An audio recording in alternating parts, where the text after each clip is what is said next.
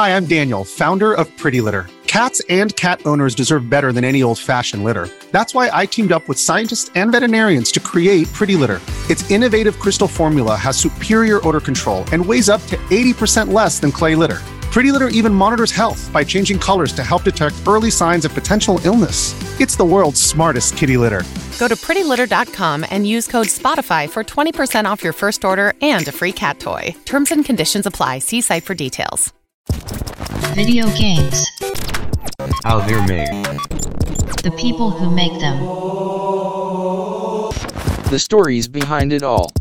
You're listening to Random Access Memories by Ron's Pies. Enjoy the show. It's late 2004. You're in junior high school. You forgot to do your math homework last night, so you got a nice stern talk from your intimidating math teacher. You got a chicken sandwich for lunch, and your milk carton was kind of a pain to open today for some reason, but you got the job done. You usually sleep through history class, but today was different. All day you've been feeling energized, but completely out of focus. The clock hits 3:30, and your dad is parked out front of the school ready to pick you up. You get home, you pop open a fresh bag of Doritos and crack open a can of Mountain Dew before you boot up your Xbox. The screen lights up and the echoes of a choir emanate throughout your basement. It's Halo 2, and all your friends just did the exact same thing you did. You connect to Xbox Live, put on your headset, join a party and ask, so, Team Slayer or Big Team Battle? Life is good. This is the routine every day following the release of Halo 2 for millions of gamers around the globe. Halo 2 was more than just a financial and critical success. It was a cultural movement. It was a defining moment for an entire generation of kids, teenagers, young adults, seasoned gamers, overseas soldiers, newcomers, people who loved Xbox, people who hated Xbox. It felt like everyone knew someone who had an Xbox with a copy of Halo 2. Everyone knew someone who was going over to someone else's house to eat pizza and play LAN parties all day. I think it's easy to forget about the human side of video games when you're so focused on the history and the development. We forget what it was like for us ourselves to come home with a copy in hand when we spend so long thinking about the design philosophy or the harsh days of crunch that created the thing we loved. When we talk about games development, try to remember where you were when you played that game, how you felt. It's magical.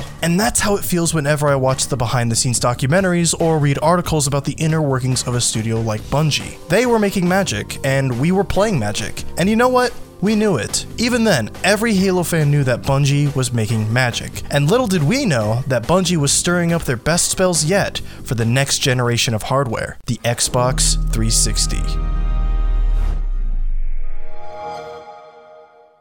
Welcome to Random Access Memories, a gaming podcast dedicated to the stories behind video games. This podcast is an in-depth look at a variety of the different franchises, developers, and studios around the world that form the greatest entertainment medium in the world. History, conversations, fun facts about franchises you thought you knew everything about. This is Random Access Memories. Random Access Memories is a podcast produced by Ron's Pies, a YouTube channel dedicated to in-depth looks at video games. If you like the podcast, please follow the show on your podcast distribution platform of choice, leave a positive review, and subscribe to the channel. With that, please enjoy the show. Welcome to Random Access Memories, Episode 2. Can you believe it? Episode 2. It's almost like it's the second week of recording this, Keegan. Wow. My name is Wade Ronspies, and I am joined by my illustrious co-host, Keegan Ehlers. Hello. We gotta need more energy than that, Keegan. Hello. I know it's 9 p.m., but bring it. Hey, it's 9 p.m. I got a head cold. Oh yeah, I forgot about that. I'm sorry. I totally forgot. Life's kicking my butt right now. I even told you, like, we'll take it easy, Keegan. And then here I am.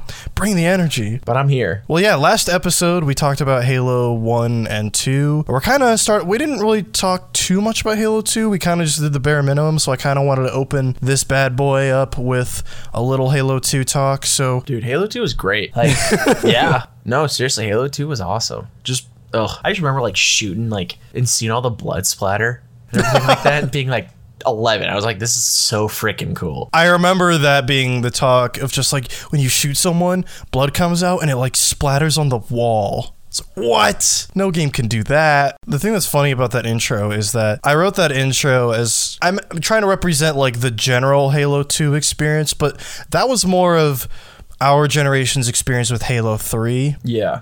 But I think anyone who has had that experience with any game can relate to that feeling of being at school, not being able to focus on anything, you know, just waiting to get home to play a specific game. This time it was about Halo 2, but really for us that was Halo 3, but not for me because I didn't have an Xbox 360 at the time. But Ooh, luckily I did. but I just think that experience is so applicable to anyone who has played Halo or who has anticipated a Halo release. Yeah. I mean, when I played Halo 2 online, I actually played it, or when I played it on Xbox Live, I played it on the 360. I didn't play it on the original Xbox for live. I played it on the 360. So. Well, the thing that's crazy about Halo 2 is that it was the most popular game on Xbox Live until Gears of War came out, but that wasn't until 2006. So there was a good 2 years.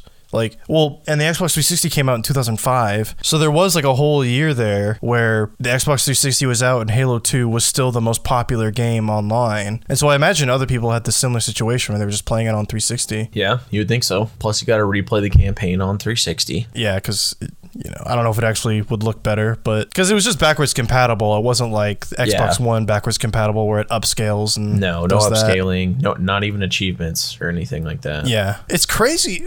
Call of Duty 2 has achievements, and that blew my mind when I played Call of Duty 2 because that was a launch game for the 360. It's like, man, they really knew what they wanted with the 360 from day one. Yeah.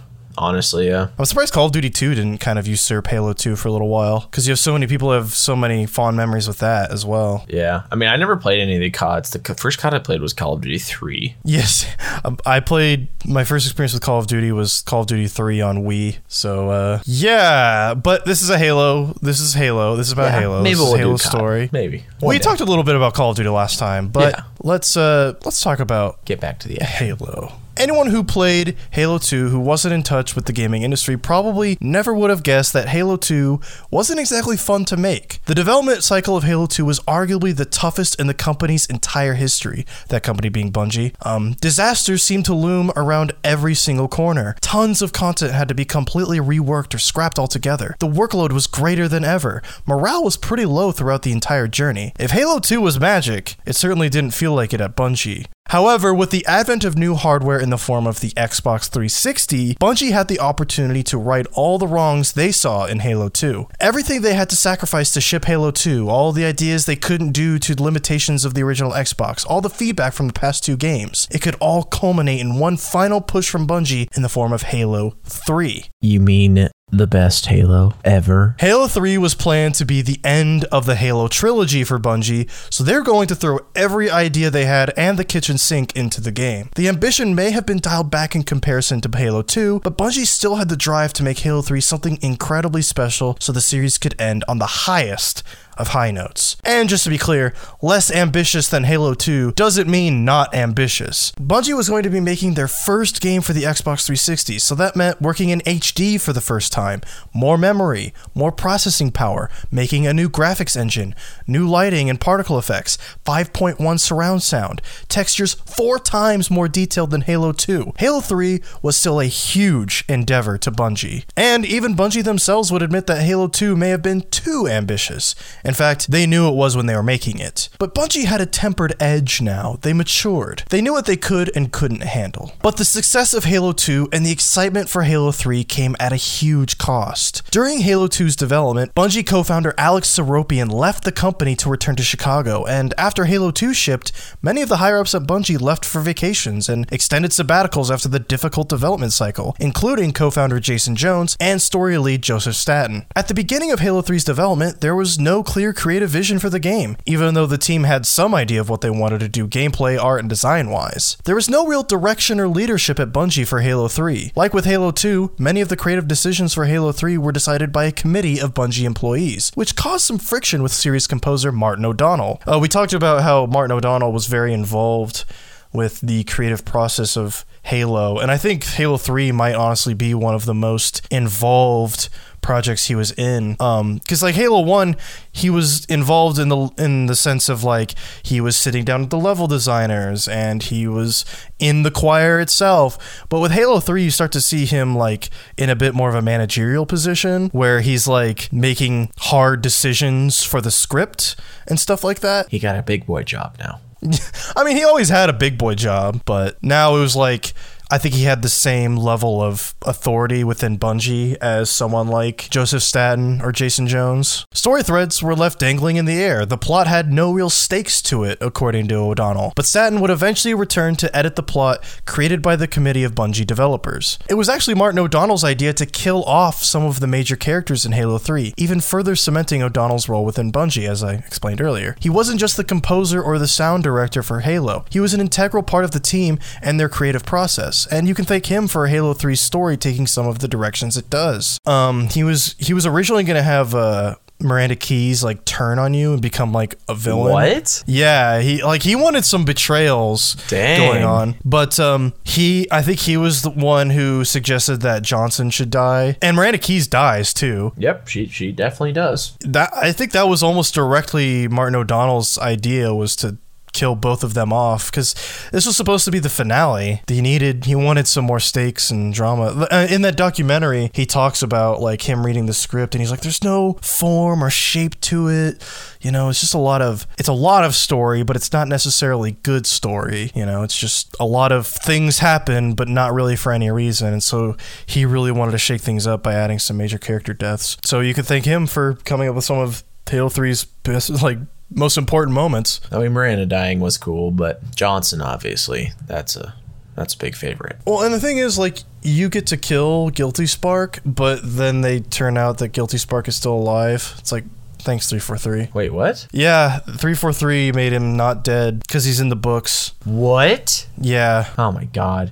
Sorry guys, I've read a lot of the books, but nothing like as of like recent stuff. Yeah, he was like a Forerunner consciousness uploaded to that into that shell, and then like when Master Chief shoots him with a Spartan laser in Halo 3 and you think he's dead, he's not actually dead, and then he gets like put back into an actual body again. It's stupid. What? Oh my god. This is why I only read the old books. It's like killing Guilty Spark was supposed to feel good, and then they just kind of rob you of that by making him so he's not. Hated him. Oh, I mean, yeah, that's the idea. Even in Halo 1, he's guiding you through the library. Dude, and yeah, like, and he's Jesus just humming Christ. along. Like, I'm gonna go over here and unlock this door for you. Why don't you just stand out here and fight off 20 flood forms? I almost think they made the library intentionally bad just so you would hate Guilty Spark. Oh my god. Hate him.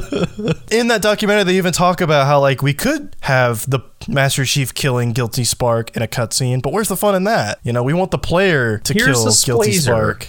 Gun him down, and then you watch Master Chief kill the Didact in 4, and then you watch all these Spartan fights in Halo 5 that you don't have control over. It's just like, man, be fun if I was playing this right now. We'll see what Halo 6 brings, right? Craig the Brute. Oh god, poor Craig. We fight him, I know that. Well, Craig gets killed, so.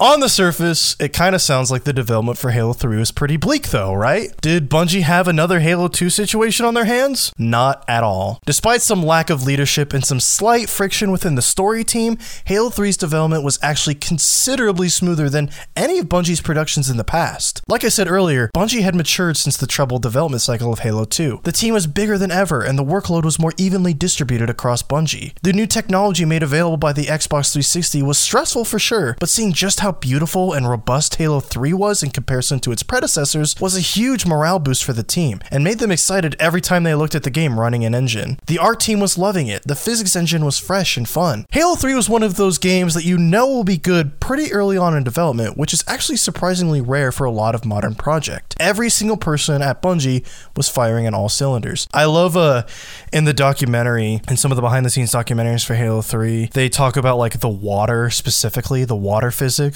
and how it actually flowed, and like, you know, if a body ragdolls into the water, it actually flows. Dude, that was actually really cool. I always thought that was really cool when I was younger. And they said like they didn't even intend for that to happen. They just had the technology and they gave it to the physics, or like the art team made it, and then the physics guys said like, well, what if we made it actually work? And then they gave it back to the art team. It's like, oh, you could do that with that, and then they made it pretty. It's like there was so much, I don't know, synergy, I guess, going on in Bungie, where like every time someone had a good idea, they would send that to another department and they would make that idea better. And then they'd send it back. It's like, I didn't know you could do that. Let's make it even better. And it's just, you could just tell just watching them make Halo 3 that making Halo 3 was a lot more fun than making Halo 2. Yeah, that is, I don't doubt that. Bungie spent a whole year in pre-production where they mapped out the story and basic principles of the game, and it's that intense thought and detail ahead of time that made Halo's 3 development as smooth as it was. Master Chief emerged from the smoke, and Halo 3 was officially revealed to the public at E3 2006 with a beautiful, for the time, in-engine trailer, which was actually a bit of a shock for the time. Typically, up to that point, most game announcements were done using pre-rendered cinematics or a simple tease. So to show raw in-engine footage, that was subject to change of course, was a huge vote of confidence from Bungie and Microsoft, proving that the development process of Halo 3 was going smoothly. I mean, Halo 3 has some of the best trailers ever. Oh god, dude. But that E3 trailer, you look at it now and it's pretty... Which one was that one? It's literally like there's a crashed Pelican and he just walks through the smoke and then it's like... Dude, yeah, where he's walking out. Yes, dude, in the armor. And I remember how they made such a big deal about, you could see the armor's battle damage and everything like that. Like, it's not and shiny that's and new. in-engine. That's what the game looks like, Dude, you know? I remember that. Because, like, that's why it was such a big deal to show something like that and say it's in-engine. Because, like, if you wouldn't have said it was in-engine, people would have been like, oh, that was just like a CG trailer or whatever. It's like, no, that was gameplay. You know, not actual gameplay, but that was, the game will look that pretty. It's like, oh, okay. Dude, yeah, I remember. That was a good looking trailer. And then people say that nowadays and everyone thinks they're bullshitting, but like, I don't know. People have been doing that forever, where they say something that looks impossibly pretty is running in-engine and people don't believe it until they play the game. It's like, oh yeah, they weren't kidding. That was that pretty. I mean, I remember like Ghost of Tsushima when that was revealed. It's like, okay, sure. Oh, and Last of Us 2 was a big one where like you had other developers saying like that was fake, there's no way, and then it comes out, it's like, oh yeah, it is that pretty and the animations are that good, huh? All right. So that's been going on for a long time. Development for Halo 3 was going so smoothly, in fact, that Bungie added even more than initially anticipated in the forms of Forge mode, Theater mode, and even more features that allowed Bungie to more directly connect with their community. I love that little blurb right there, because Halo 2, they had to cut so much. In Halo 3, they were adding stuff they never even anticipated. So it just kind of shows you the difference between like what they were working at, the level they were working at compared to the two games. And if Halo 2's multiplayer was a shadow of what it could and should have been, as lead engineer Chris Butcher claimed, then Halo 3's multiplayer was the sunlight creating that shadow. It was the culmination of years of experience working on multiplayer, with a crack team of level designers and technicians ensuring that Halo 3's multiplayer would be the best yet, bar none, built to take advantage of and balance every single weapon and vehicle in the Halo series, along with some exciting newcomers like the Spartan Laser and Gravity Hammer. Playing, because I would always play Big Team Battle, and like even thinking about the Spartan Laser, I remember my coolest thing ever. I was on Sandtrap, had the Spartan Laser in Big Team Battle.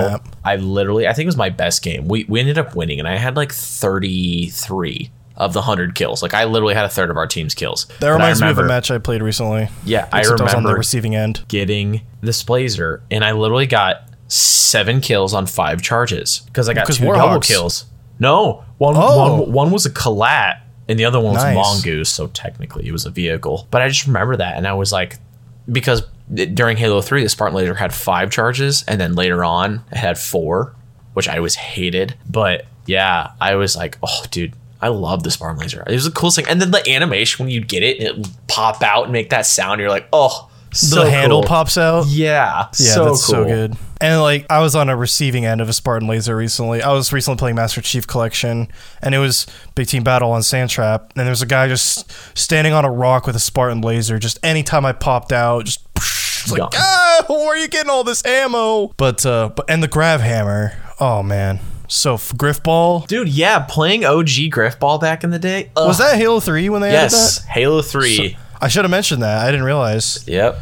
Oh, I didn't know if that was added in Halo 3 or Reach. No, yeah, Halo 3, because it was one of the, if not the first double XP weekends in Halo ever. Oh my God. During Griffball. Dude, that'd be so hype. I remember that because Griffball didn't come out at first. They dropped it later on, and it was double XP weekend. And I remember you would only get 1 XP per win, and so like you won a game of Griffball, there's 2 points. And you're like, holy crap! Like I'm gonna power level.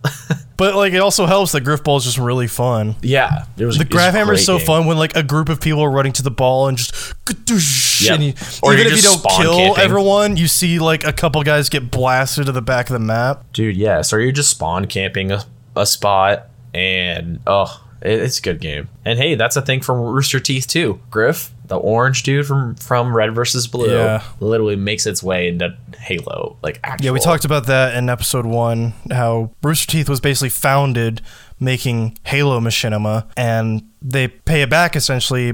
Bungie does. I mean, they both kind of pay it back to each other. I don't know, it's hard to explain. Where Bungie added a mode that essentially that was named after a character from Red versus Blue, and they also had a Red versus Blue Easter egg in the campaign. Dude, fun. And then the golf club, which they added in later on, which is basically a grab hammer. Oh god. What else did they add in Halo 3, like weapon wise? Spiker, the spike grenade, the incendiary grenade. Oh yeah, the incendiary, and those abilities. Yep. The drop shields and the mines and stuff like that. The weapon abilities. The Magnum got a redo. They brought back the AR. Turrets, you could break off turrets. God, I want to think that there's more. The red plasma rifle. No, did that come back? No, that was Halo 2. The Brute plasma rifle, that was Halo 2. Okay, yeah, I was trying to remember if that came back. I think that might be it. There's probably more. I think the Spiker might have been Halo 2 as well, but I could be wrong. No, the Spiker was Halo 3. Okay, you would know. Yep. I'm not gonna. And then they brought back the Mauler, which was the Brute like hand cannon. Yeah, the shotgun. Yeah. I thought that's what they in that Halo Infinite demo. Dude, so did I, but then I thought that was the Mauler, but it's like a pistol. I was like, all right, that was so weird. But like, do the Mauler too, because now we have Brutes and Elites together because it's the Banished. Yeah, which everybody's like, what the hell does that even mean? And it's like, go play Halo Wars 2 or just watch. And even Halo Wars 2 doesn't do a great job of explaining it. I recently watched all the cutscenes for Halo Wars 2, and it's kind of like, yeah, Atriox was like banished, but then and they were going to execute him, and then he just decided to not be executed, and then everyone joined him. It was like, okay, sure. Yep. Then he got some shipmaster to join him, who was an elite. Saying Haley's shipmaster. But yeah, weapon wise, I think that's about it. Yeah, besides the abilities and those couple of different guns, that was really about it. Yeah. It's ironic that, in the absence of the company's co-founders, Bungie was beginning to really reclaim their own image and the pace they had prior to being acquired by Microsoft. In fact, it was during Halo 3's development that Bungie and Microsoft announced they'd be parting ways after Bungie developed 2 more Halo games after Halo 3. Bungie would become independent once again, and Microsoft would keep the Halo brand for themselves. In 2010, Bungie would finish their contractual obligations to Microsoft and be free to work on other projects as they pleased, finally returning Bungie to the state it was before its acquisition in 2000. It was a difficult decision to make. Bungie didn't really want to leave Halo behind, but it was the price they were willing to pay in order to regain their former freedom. If ditching Halo was what they had to do to be free from Microsoft, it was what they were going to do. Bungie's eyes were already on the horizon, at their inevitable destiny. Boom. Their initial work culture, the original vibes of the studio, it would all go back to the way it was. Or would it? But this is ultimately a story about Halo. Let's jump back to the months leading up to Halo 3's launch in 2007 and continue from there. On May 11th, 2007, just over 4 months before the launch of the full game, an open online beta test for Halo 3 went up on Xbox Live. Anyone who owned a copy of fellow Xbox exclusive Crackdown could hop into the beta and play free of charge. But I guess it's not really free if you had to buy Crackdown to get to it. And thousands of players did just that. They bought Crackdown just so they could play the beta for Halo 3. That beta may very well be the reason Crackdown sold as well as it did. However, it's worth noting that Crackdown wasn't the only way to get into the beta. Players could also register on Halo's website after either A, registering as fast as humanly possible after the famous Starry Night trailer went live online, we'll get to that later, or B, being one of the first 13,333 players to register online after playing over 3 hours of Halo 2 multiplayer during a specific event period that February. Get it? Because 3. Oh my god, I get it. It's like Halo 3. Yeah, which is funny because Bungie's like all about the number 7. But yeah, shout out to Starry Night, that trailer. That's a great That trailer. is like When people talk about Halo 3 trailers, that's the one. Dude, and then running down with the bubble shield. That was the first time we saw that bubble shield, and you're like, okay, that was so cool. That is the image I think everyone thinks of when they think of Halo 3, is that giant open battlefield, Master Chief sprinting down, artillery coming, dropping the bubble shield. Oh, Onto the brute chieftain in the full armor with the grav hammer. Dude, that was so cool. that is iconic. And I really recommend, if you haven't seen that trailer, which, oh my God, if you haven't, what's wrong with you? Watch that trailer and you will understand why people were so hyped for Halo 3, because that was the trailer. I honestly think that might have been like the best trailer ever made up to that point in Pretty good trailer. in gaming history. Like even today, it's one of the best trailers ever. And also like the registering for the beta after the trailer went online. You know how fast people like nab codes off Twitter. Imagine registering for that beta. The stress of you basically had 3 opportunities to get into the beta: either buy Crackdown, register after the trailer, or play over 3 hours of Halo 2 and be really quick in February. That would be stressful. Just buy Crackdown, and this is the easy way. You know, did you buy Crackdown? I've never played a Crackdown game. Okay. Don't think I'm really missing out too much. Nah, people always swear by Crackdown 1 being the only good one, and even then, I don't know how much of that was nostalgia. But people swear by it. This isn't a Crackdown show. The Halo 3 open beta lasted for 4 weeks, which is a really long time by modern standards, and gathered over 820,000 unique players who played a total of 12 million hours of playtime in that period. The purpose of a beta test is to, well, test. To see what works, what doesn't, what's fun, and what isn't. 12 million hours of playtime is a ton of data to work with. 6,000 tons if you want to be exact. Modern betas can last for 1 week and have half that playtime and still have more than enough to work with. So it's an understatement to say that Halo 3's beta was a huge success for Bungie. So did you play the Halo 3 beta at all? Honestly, I don't. I think I registered for it. Like, I'm gonna be honest, that was 13 years ago. Yeah. So I would have remembered playing it. I don't think I played it, but I remember That would be like one of the for it. first like open betas ever. I mean, it open beta in quotes. It was still pretty closed, but by 2007 standards, that was an open beta For the most part, yeah. And so like that would have been like one of the first open betas that a lot of people would have played. So that was probably a huge deal to like, not just for like people to be playing Halo 3 ahead of launch, but just for Bungie to release a public beta. You know, people are playing this and they're not at E3. What is going on? I'm sure it was just massive. And I love seeing there's lots of fun forums. If you want to see how time is just a flat circle and how nothing changes, I don't know if that's what time is a flat circle means, but if you want to see how little gamers change over time, there's actually a lot of forum posts during the Halo 3 beta about people complaining that it doesn't look as good as they were promised. Weird. It's like we're going through that right now, guys. It's almost like people always complain about stuff they don't fully understand because game development is hard and weird, and nothing.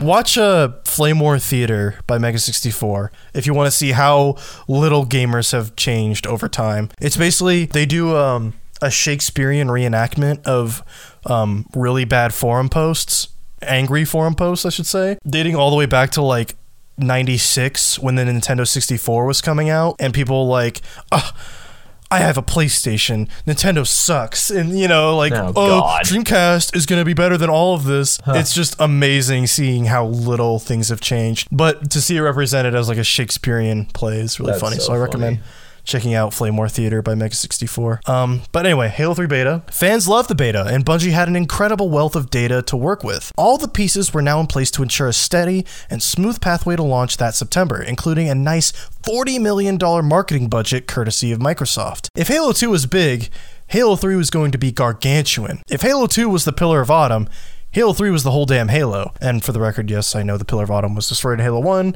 just using a size analogy. Maybe I should have said, like, Halo 2 is a Halo, Halo 3 is the Ark. Ooh, get it? Yeah, because the Ark is in Halo 3. Oh my god. And the Ark is where Halos are made. Yeah. And launch in September, Halo 3 did. On September 25th, 2007, Halo 3 was finally unleashed onto the world. Remember when Halo 2 broke all sales records and became the most financially successful entertainment product of all time? Halo 2 made $125 million within 24 hours, and Halo 3 made $170 million within 24 hours, breaking the series' own record. After a week, $300 million. Xbox 360 sales alone doubled. Movie studio executives were convinced that box office sales around the time of Halo 3's release were dramatically decreased due to the game's release. I love that. I hope it is, because that is such a cool fact if it's real. I wouldn't be surprised though, just because like I don't need to go see a movie. I have Halo now.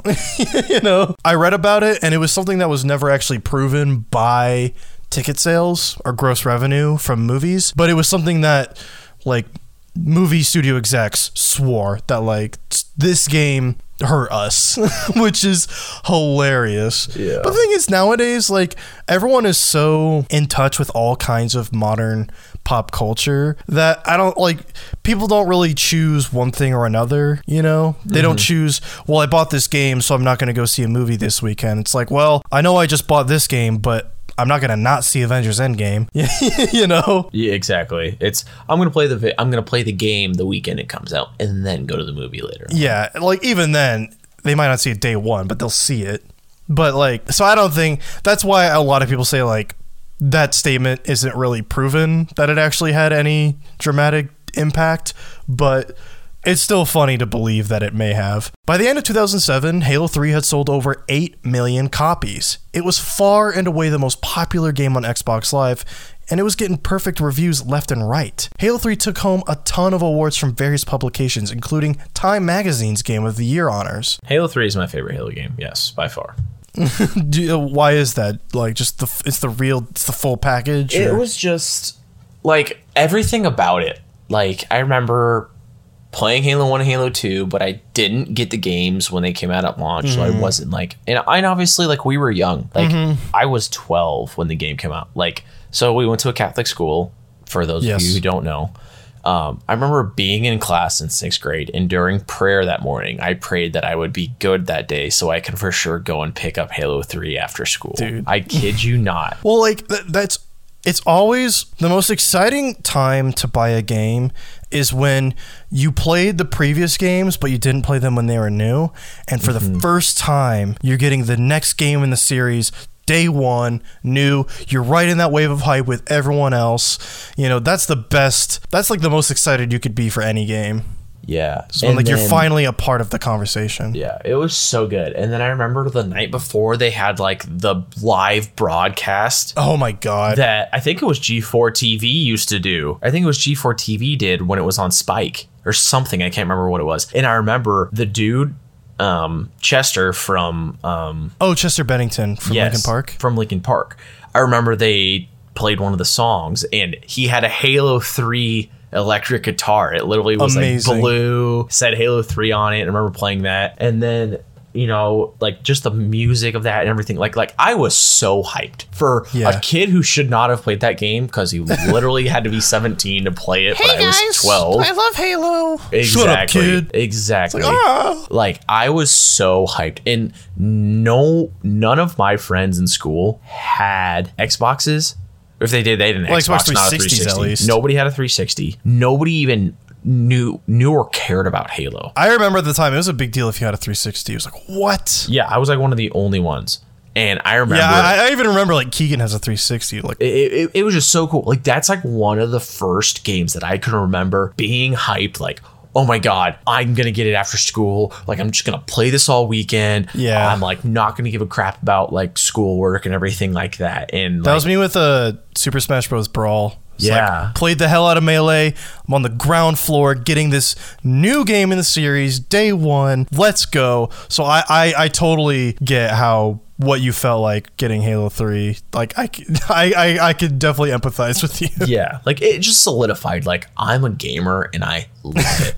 But that's not why Halo 3 is your favorite. No, but it's also just the memories I made with the game too. Like, I mean, like anyone's favorite game of all time, there's always that added context of like the situation around it. Yeah. Very rarely is there a game that's someone's favorite just based purely on merit alone. Exactly. Like just based purely on like, this game just did really cool things that I enjoyed and now it's my favorite because it's the best game. It's like, no, your favorite game of all time is the game that like affected you in some personal way that resonated with you in your personal life. Exactly. Also, personal note, so everybody get out your tissues. That's when my parents like fully split up and my mom moved away. So like, you know, I retreated to my Xbox. So like that's what I did. I played Halo so much, and it was just, you know, the custom games, the campaign. I remember beating it on Legendary, and that was the first time I ever played a game on its hardest difficulty. Oh yeah, because I would quit games even on normal. It's like, nah, no thanks. And then now it's like I can play Heroic by myself, no problem. Yeah. And I remember someone in our class beat Halo 3 Heroic by themselves their first playthrough, and I was sitting there, I'm like, holy crap, dude, you're that good. And then now like I look back like, okay, it's actually not that hard. But like being a kid, like you're just like, Heroic is just like slightly more intense version. Yeah. And then I still play on normal because I suck at Halo, but yeah. But then like just getting like the skulls and like co-op. Oh yeah. And just did you play on Lasso? Yeah. Oh god.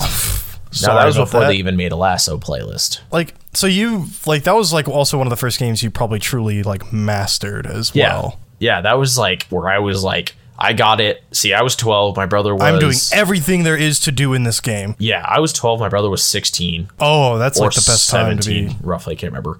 And him and I were still like neck and neck in video games. And this is when I just finally started to be like, dude, I'm way better than you now. Yeah, just and as like, good. And now I'm better. Exactly. Where it's like, I was always like, oh, he's so much better than I am. Like, every kid that has like a parent who's into games or a sibling that's into games has that moment where you're finally at least as good as they are. Yeah. And it just feels like now things have changed. The power dynamic in this house has changed. Exactly. Now I am the older brother.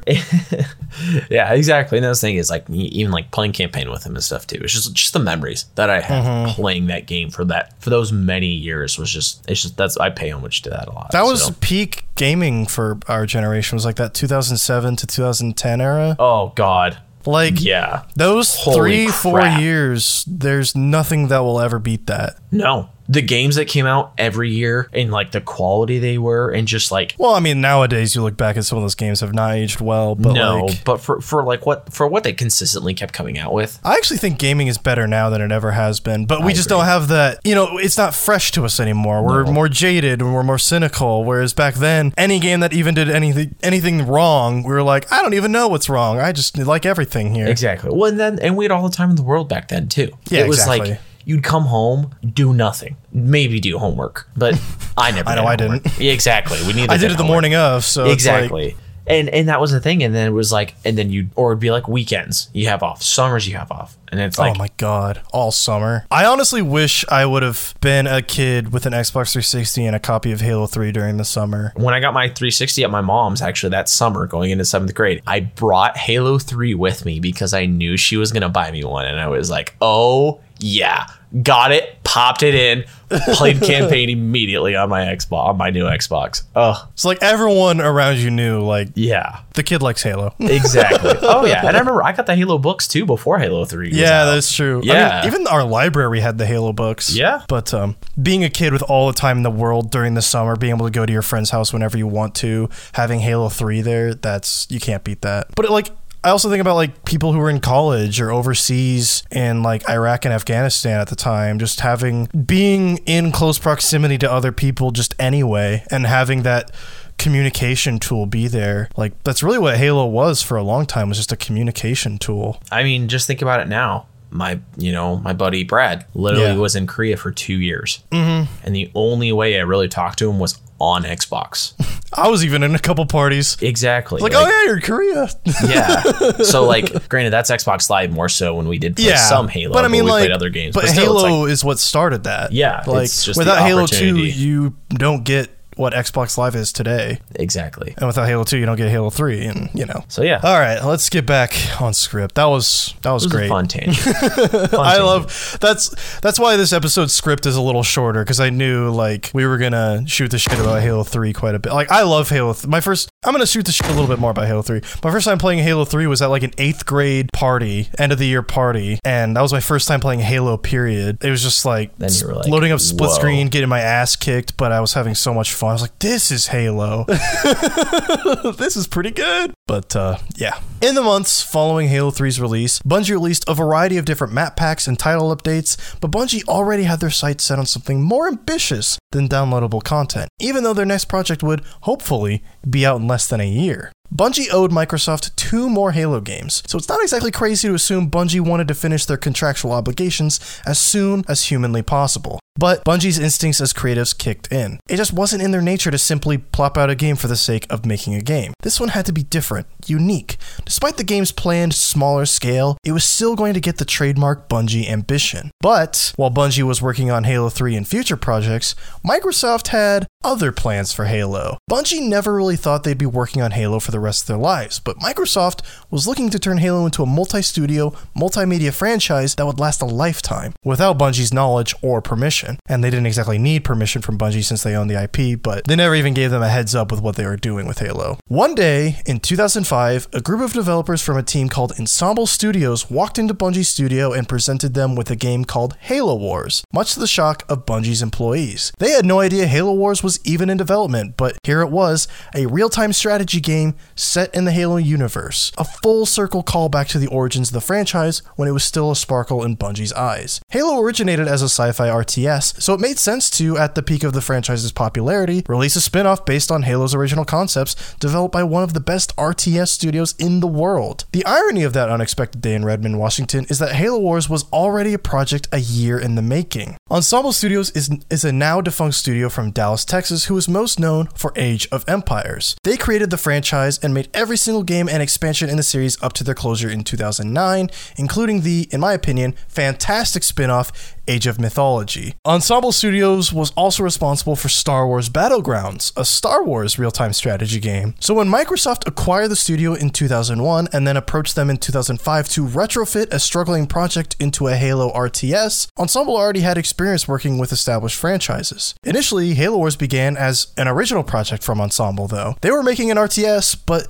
the only thing they really knew is that they didn't want to make another Age of Empires game. They had enough of that and wanted something fresh, something different, something sci-fi. And there was another fresh hook to Ensemble's game. It'd be a console RTS in a world where console RTS games didn't really exist. And now that's a bit coincidental, considering Halo launched as a console FPS in a world where console FPS games weren't common. Maybe it was fate that crossed Ensemble and Halo's paths. Against all expectations of what could be done on a controller, Ensemble made a console RTS work thanks to an inventive and intuitive control scheme. When they showed their project to the higher-ups at Microsoft, that's when it clicked for them to make this console RTS a Halo game, against the whims of Ensemble. Ensemble wanted a new original property, so to be essentially forced to change an exciting potential new franchise into something created by someone else was disappointing, to say the least. All the environments, character models, and writing had to be changed and recreated from scratch to fit all new assets and ideas from Bungie. It's frustrating, but Ensemble still treated this new console RTS with the same love and respect they would have given their own property, faithfully recreating the tone and art style created and cultivated by Bungie. And Ensemble not only wanted what would become Halo Wars to look like Halo, they wanted it to feel like a Halo fans would expect. The challenge was to create an RTS that Halo fans could enjoy while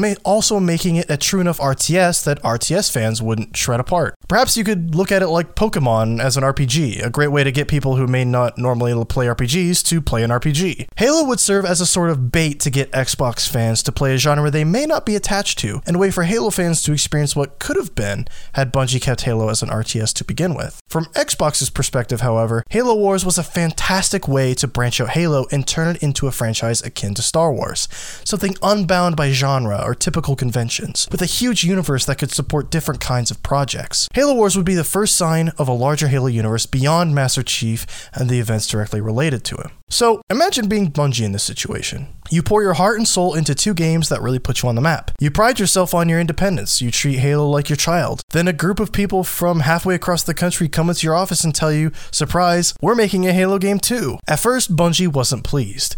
This would have been a few months after the launch of Halo 2, so the dev team was still de-stressing after a difficult development cycle. To see for themselves in person that the thing they created was no longer exclusively theirs was a pretty big shock, but something that was inevitable considering their position as a Microsoft-owned studio. And that meant any intellectual property created as a Microsoft game studio was property of Microsoft Game Studios unless relinquished. There actually have been a few situations in recent years where a publisher has relinquished ownership of an IP to a studio it was letting go, such as Square Enix allowing IO Interactive to maintain ownership of the Hitman license, which is actually really cool. Hitman 2 is I think it's WB Interactive publishes Hitman 2, but Square Enix did Hitman, they didn't publish the first Hitman games, but I know they did Absolution and the first of the reboot trilogy. I don't know who's publishing Hitman 3. Maybe it's WB Interactive, but there's rumors that Microsoft might be buying WB Interactive, so I don't think they'd be getting Hitman as part of that. It's a very rare situation. And if you're Microsoft and you just released literally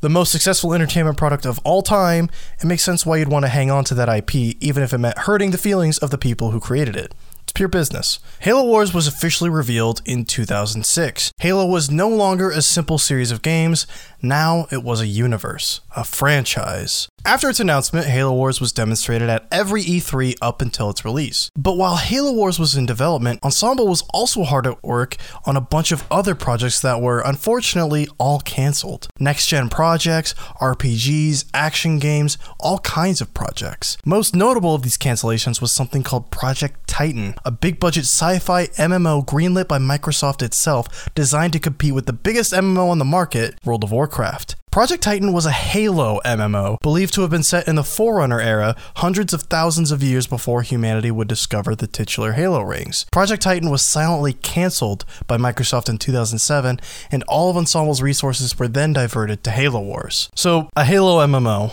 I don't really know if that would have worked. It's easy to feel sad that it was cancelled, but at the same time, it's like, I don't know, based on the screenshots that have been posted, it looked like there were still like Marines and Warhogs and stuff. And so it's like, is there time travel and stuff going on? Or it's a cool concept, but it's just hard to realize it fully. Well, it's just like with MMO classes, it's like, how much can you really do with an MMO in Halo, you know? Yeah. Like you are a Marine or a Forerunner or Spartan. I mean, I could see them treating it like Horde versus Alliance, where it's like you have the Covenant, which is like the Horde, and then the Alliance, which would be like humans and Forerunners. Yeah. Like Reclaimers and Forerunners, technically. But I don't know.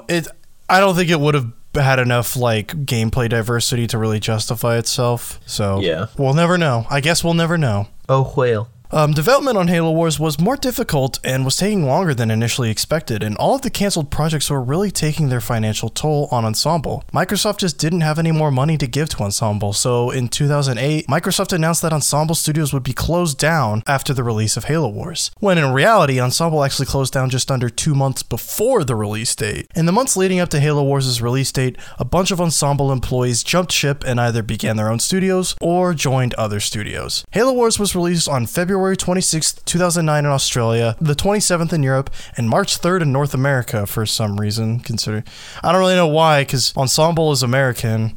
Microsoft is American. Maybe to alleviate server load? I don't know. Halo Wars didn't light the world on fire, but it was a commercial and critical success. It gathered mostly positive reviews and sold over 1 million copies after a couple weeks on sale. I like Halo Wars a lot. Yeah, my first time playing Halo Wars was at a kiosk in like Target or something. Yeah. It's like, yo, this is sick. Yeah, it's pretty good. Like, it's fun. And like their mission to make a console real-time strategy game, like, it works. Yeah, did a good job. It looks good. Sadly, the sequel I don't think is as good, but we will get to that later on. Yeah, not till episode 4. Yeah, probably. So it's gonna be a while, but I don't know. I remember when it got announced, and it was a pretty cool game. Big deal. Yeah, and it was. I was because I loved Age of Empires. I loved all those games, and to say like this, and I just remember I was shocked. I was like, "It's on a console. Like, how does that even work?" Yeah, that's what I think that was the idea. Yeah, but it was really cool. I remember just being blown away. It's like, oh, it's Halo, and it's not a shooter. You know? Yeah, that was, I think, the biggest shocker to everybody is that they're making a Halo game. And it's not the main series. It's a spin-off. You know, they're franchising this. It was good. I enjoyed it. Yeah, Halo Wars, thumbs up. Halo Wars wasn't the only Halo game that attempted to open up the universe of Halo. In fact, Bungie themselves were also hard at work on a game that would also broaden the universe of Halo. But before we get into Bungie's next project, the world of Halo was absolutely booming, even if we received almost none of the fruits of Microsoft's ambition. Even before Halo 3 had been released, Columbia Pictures was interested in making a live-action film adaptation of Halo. And this, I love. I don't know if you know any of the stuff that is I just remember about it to being say. announced, so this is all you. Yeah. Alex Garland was pegged to write the script, a name you may recognize as the writer and director of films like Ex Machina and Annihilation. Garland also wrote the screenplays for movies like 28 Days Later, Sunshine, and Dread. And he also lent his writing talents to Ninja Theory's Enslaved, Odyssey to the West, and DMC Devil May Cry. To say Alex Garland is a great writer is a bit of an understatement. I really love like all those, every movie he's done is usually pretty damn good. So, like, he's a really good writer. Have you seen Ex Machina? Yes. Yep. Ex Machina and Dread. Yeah. It's cool writing. It's Dude's fun. a good, very talented dude. Yeah. So that just makes what follows sad. But considering he wrote the script for Halo, like imagine that. The guy who made Ex Machina doing a Halo movie. Even though he hadn't made Ex Machina at that point, but still. Yeah. Microsoft gave the adaptation the green light, but on one condition. They'd get $10 million and 15% of the film's gross revenue. Microsoft essentially wanted none of the risk and all of the reward, which turned a lot of studios off from the project. Eventually, though, 20th Century Fox and Universal Pictures agreed to partner up to produce the Halo movie adaptation after toning down Microsoft's payment to $5 million and 10% of gross revenue. Peter Jackson, director of the entire Lord of the Rings movie saga, was slated to be the movie's executive producer. Guillermo del Toro, director of movies like Pan's Labyrinth,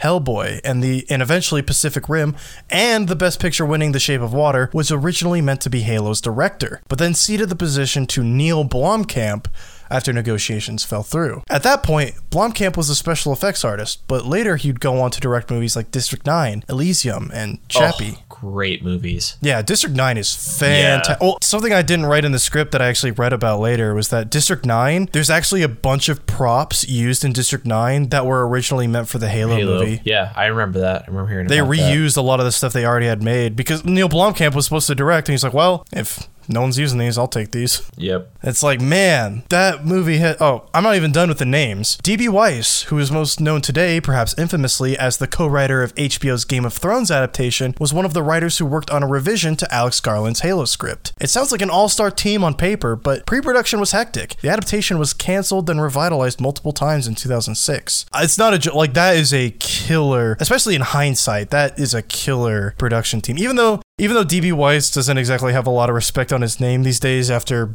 season 8 of Game of Thrones was botched big time. Unfortunately. I didn't hate it, but I get why people don't, or I get why people hate it. Yeah, like at the time, like that's Alex Garland, D.B. Weiss, Guillermo del Toro, Neil Blomkamp, Peter Jackson. Like, even though Guillermo del Toro decided not to do it, it's still just like the fact that he was interested in the first place. Yeah, like, at some point. Like, this thing had some weight to it. But 20th Century Fox, Universal, and Peter Jackson were also in a stalemate over the movie's production, resulting in an even longer delay. In 2007, Neil Blomkamp stated that the Halo adaptation was pretty much dead and buried, but Peter Jackson still held on to hope that it'd resume production. Either way, the film never officially entered production, and the film adaptation rights are now in the hands of Microsoft. It was over before it really even started. Like I said, the only thing they really got off the ground were some props and probably some concept art and a script. I wonder if you could find that script online somewhere.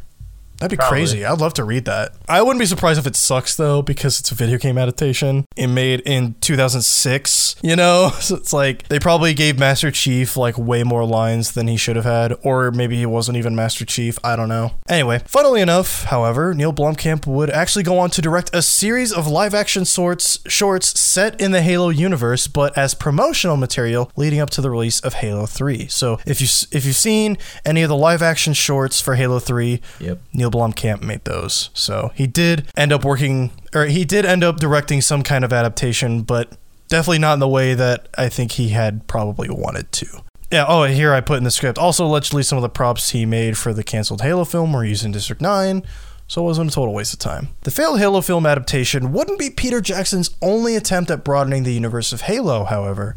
I don't know if you know about this. I didn't actually know about what I'm about to talk about until I was researching this. Halo Chronicles was a planned episodic, narrative-focused project led by Peter Jackson and written by series writer Joseph Staten. So did you know about Halo Chronicles already? Yeah. I had no idea. When I was younger, they announced it, and... Well, to cut you off, I believe I read that they announced it the same day they announced Halo Wars. Yeah. Well, yeah. Whenever they announced it. Because it was meant to be like, we are branching out. Yeah. It was supposed to focus on the Arbiter after what happened after Halo 3, I believe, if I remember that. Well, I think I talk about in the script here we go. Well, we'll get to what it was going to be about. Staten and a few other members of Bungie flew to New Zealand to work hands-on with Peter Jackson at a studio called Wingnut Interactive, a studio created by Jackson specifically to work on Halo Chronicles, and it got shut down after the inevitable happened. Yep. The idea for Chronicles is that the player would play as a Marine slowly turning into a Forerunner Promethean. So Prometheans were actually a Bungie concept before being added to games after Bungie's departure from Microsoft. So 343 actually got the idea of Prometheans from all of the concept work done for Halo Chronicles. However, in 2008, following the cancellation of the film adaptation and after creative differences arising from Peter Jackson and Bungie, Halo Chronicles was canceled and Wingnut Interactive was shut down.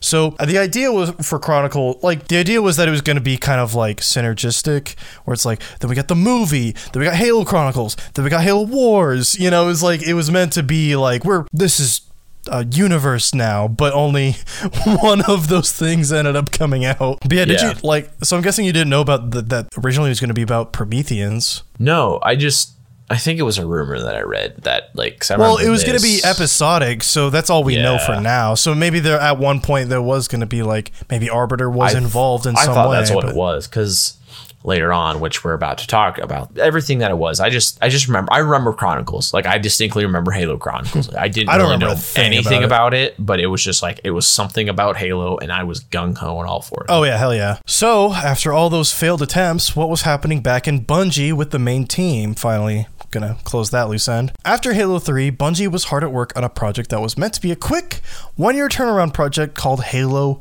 Recon. However, in true Bungie fashion, their ambition grew beyond something that could be done in less than a year. In fact, because their ambition was set beyond a one-year cycle, Bungie was even considering canceling Halo Recon. However, they stuck with it, and that game would eventually be released in 2009 instead of 2008. The entire idea behind Recon was to tell a separate tale within the Halo universe, one where the player isn't playing as Master Chief, one where the stakes aren't so universe-shattering. The idea was to have a gritty, film noir, character-focused presentation, whereas the main series was essentially an epic space opera, all seen from the eyes of Master Chief. The main characters of the game wouldn't be genetically modified Spartan super soldiers like Sierra 117.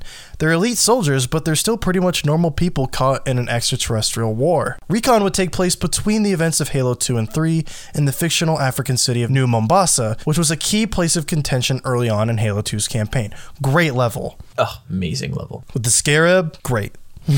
So good. And it wasn't an exaggeration to compare the presentation of Recon to classical film noirs of the past. The main plot of the game involves the player investigating and piecing together the puzzle of what happened in the city after a botched orbital landing. The perspective changes from squad member to squad member, a first for Halo, but the bulk of the game is spent wandering the rainy city at night, searching for the locations of the player's missing squad mates. It's funny, if you look at the behind the scenes of Recon, they actually couldn't do rain. So what they did, they just made the ground wet and added rain sound effects. And it's you don't actually see it raining. It just feels like it's raining. I remember it raining though. Dude, not I think it might have just been mental tricks the whole time. Yeah, now that I think about it, I gotta go back and play it just to look. I think they were just playing mental tricks the whole time. Wow. Because I think they said in their engine they couldn't do rain or dynamic rain or something, so they just faked it. Funny. There are also audio logs depicting an entire storyline of the events leading up to the Covenant invasion of Earth, further driving home the idea that the stakes of Recon would be more based on the people of Earth rather than Earth or the galaxy itself. It's a much more personal and character-driven story compared to what Bungie had done previously, and they'd go on to use this experience on another game we'll talk about next episode. The tone of Recon is also reflected in Martin O'Donnell's great original score for the game, which is much more somber and jazzy than the previous game's booming orchestras, wailing guitars, and epic choirs. Halo Recon was announced in 2008 with a pre-rendered trailer,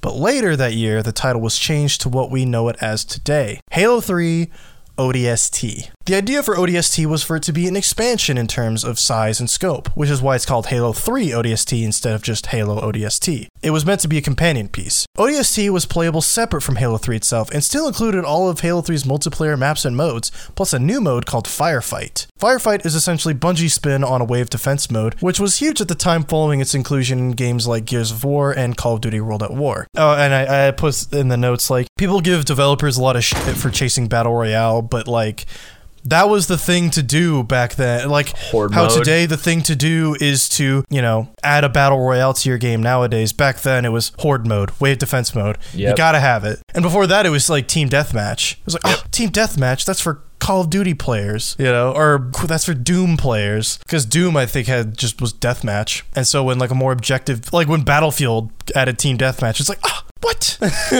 But so it started with Team Deathmatch, and then it was Horde mode, when it's like, oh, of course, Zombies mode, whatever, what else is new, and now it's just Battle Royale mode. Halo 3 ODST may have been considered a smaller title within Bungie, but Microsoft still had every intention of making it a huge deal. A huge marketing budget, comic book tie-ins, promotional short films, which are fucking amazing, and oh, it was also being sold at full price at $60. I just want to stop and talk about the short films they made for leading up to ODST. Incredible, legit incredible. The Yeah, one where they it's were like good looking. the recruits and like shaving their head. And they're Dude, going yeah, through with the boot camp. Russian stuff yelling at him.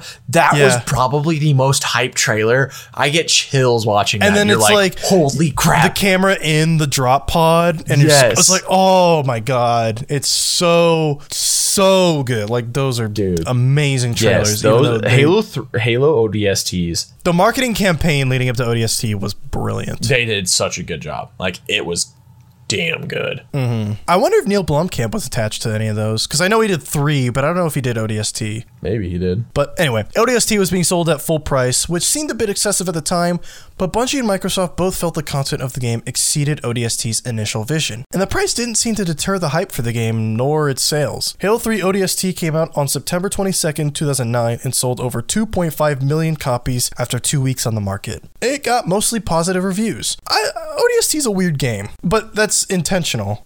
Could you cut all of the Mombasa street parts where you're just walking around? Probably. But, you know, was that padding? More than likely. But it's still fun just to get a different perspective on Halo that's not explosions, big open environments, whatever. Because there's still some great missions in ODST. Yeah, it was a fun spin on it. I loved it. It was really cool. And, like, you know, you're talking about the noir-esque, like, detective style thing. Like, I thought that was cool. Oh, it was great. The music, like, still felt like Halo. Audio logs. Because originally they were going to reuse, because like, for all intents and purposes, ODST was supposed to be an expansion. So they were going to reuse a lot of stuff, including the music. But Martin O'Donnell was just like, no, we're not reusing music. Like, if there's one thing we're not reusing, if I have control over anything in this game, we're not reusing music. I will make a new soundtrack for you guys. It's great.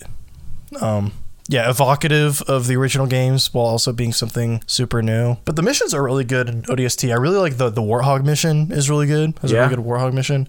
Yep. The bridge mission. Yeah. That one was really good. Where you have to like defend the facility and you have like turrets in a room in a circle. Yep. There's some really good gems. Plus the in story ODST. played in a lot into it as well too. Also Nathan Fillion. Yep, Nathan Fillion, who later, which we'll talk about in an eventual episode, how he becomes a main character in Halo 5. Which they explain in a book how they did that. Yep. So if you don't understand, kind of what happens afterwards. It's pretty messed up. Yeah, because I actually I'm in the middle of, well, I'm not in the middle. I'm on the tail end of my Halo replay, and I'm on Halo 5 now. It's like, Buck, you're not supposed to be a Spartan? Like, how did this happen? There's a book that explains that. Yeah, that explains everything that happens. And then with the engineers too, like I'd never seen I'd never seen an engineer in any game because the engineers were added in ODST. They show up in Reach. They do. They were mentioned in the Fall of Reach book, which came out before Halo 3, maybe before Halo 2. I can't remember, but I remember them talking about it and explaining it in the book. So they had an idea for them for a while, but then they were just put into it and then later on added more. One thing I do not like about ODST, though, is escorting that engineer. Oh, God. That was not good. That mission was miserable. So many times I think I just shot it and killed it because it was I did so much. Checkpoint loaded. All right, we're killing this thing. Dude, so dumb. ODST has some very Halo 1-esque sections where it's just the same corridor forever. Yep. But it's only like one level. But still, that level feels like an eternity. Yeah. And it's a pretty quick game. Like, you could probably knock it out in... Oh, yeah, it's like a day or two. Yeah, honestly, you could... No problem. Yeah, for sure. Anyway, Halo 3 ODST didn't light the world on fire like the previous games had, but that was almost intentional. ODST was essentially an expansion, after all. And Bungie wanted any hype around Halo focused toward a game that would release 1 year later in 2010, their last contractually obligated entry in the franchise they started. Bungie had a chance to put all their effort into one final push, again, to culminate all their work and experience into one last fight. Again, because that was supposed to be Halo 3, but now they're doing it, and now it's really the last time. But for their final fight, Bungie would look to the beginnings of Halo's story, a prequel on a doomed planet called Reach. This would be their last chance to prove themselves as the masters of the FPS genre, their last chance to show Microsoft what they'd be missing once Bungie left to follow their own destiny. And that is where we'll pick up next time on Random Access Memories. Whew, that was not meant to be that long, but it was. No. It took a little bit. I was really happy we got to talk about Halo 3 as much as we did in this. Dude. Well, and that's the thing is, like, Halo 3 was, like, our thing. Like, Halo 3 was great. And then next week with I didn't really Reach. join Halo officially until Reach. Yeah. Reach is my favorite. Which that's the thing is, like, Halo 3 was, like, my favorite, and that was my thing. But, like, playing with my friends, like, on live, Reach was, like, that was when, like, the online multiplayer experience was so modernized. Yeah. And, like, is what it is today. That was, like, one of our first times experiencing a game on a modern scale like that. Where it wasn't just you and some friends. It was like, I'm just going to play this to get stuff for my character. But we'll talk about Reach next time. Yeah. Because, like, your story with Halo 3, how, like, you have a personal attachment to Halo 3, like, that's basically my story with Halo Reach of, like, where I fell in love with Halo, and which is, like, sad because it was the last Bungie Halo, but that was the one I finally had an Xbox 360, and I, could finally just sit down and play these games on my own time instead of playing them at parties and at friends' houses. So everyone has that Halo game that was their first one, and like the first one that they really sunk their teeth into. And for you, that was Halo 3, and like I think for many people, that in our generation especially, that was Halo 3. Yeah. Even now, I think Halo 3 is the best multiplayer. Like, I think Reach slightly edges it out for me personally, just because you have the armor abilities, and I really love the maps and the weapons in Reach, like the DMR. But Halo 3 is just so pure. Like, it is just a pure multiplayer experience. Anytime, even if you didn't grow up playing Halo 3, you play Halo 3 and you feel like you grew up playing Halo 3. You feel nostalgic just playing it. That's how I feel anyway. It's just like, just playing Halo 3, I feel this sense of joy and nostalgia, and I feel like I'm in 2007 again, and when people teabag me, I'm not even mad. It's just fun. It's just a good time. Anyway, that's it from us. You're going to get a pre-recorded outro that tells you our Twitter handles. I hope you enjoyed the episode, and I hope you join us next time where we talk about Halo Reach and the changing of the guard. Goodbye. Whoa, later. Thank you for listening to Random Access Memories, and I hope you enjoyed the episode. If you want more, check out our previous episodes and or subscribe to the show on the podcast platform of your choice. This podcast was produced by Ron's Pies on YouTube, so please check the channel out, subscribe, and share the show. You can follow me on Twitter at WadeLikesPie and Keegan at Key_Gan_Gin. See you next time.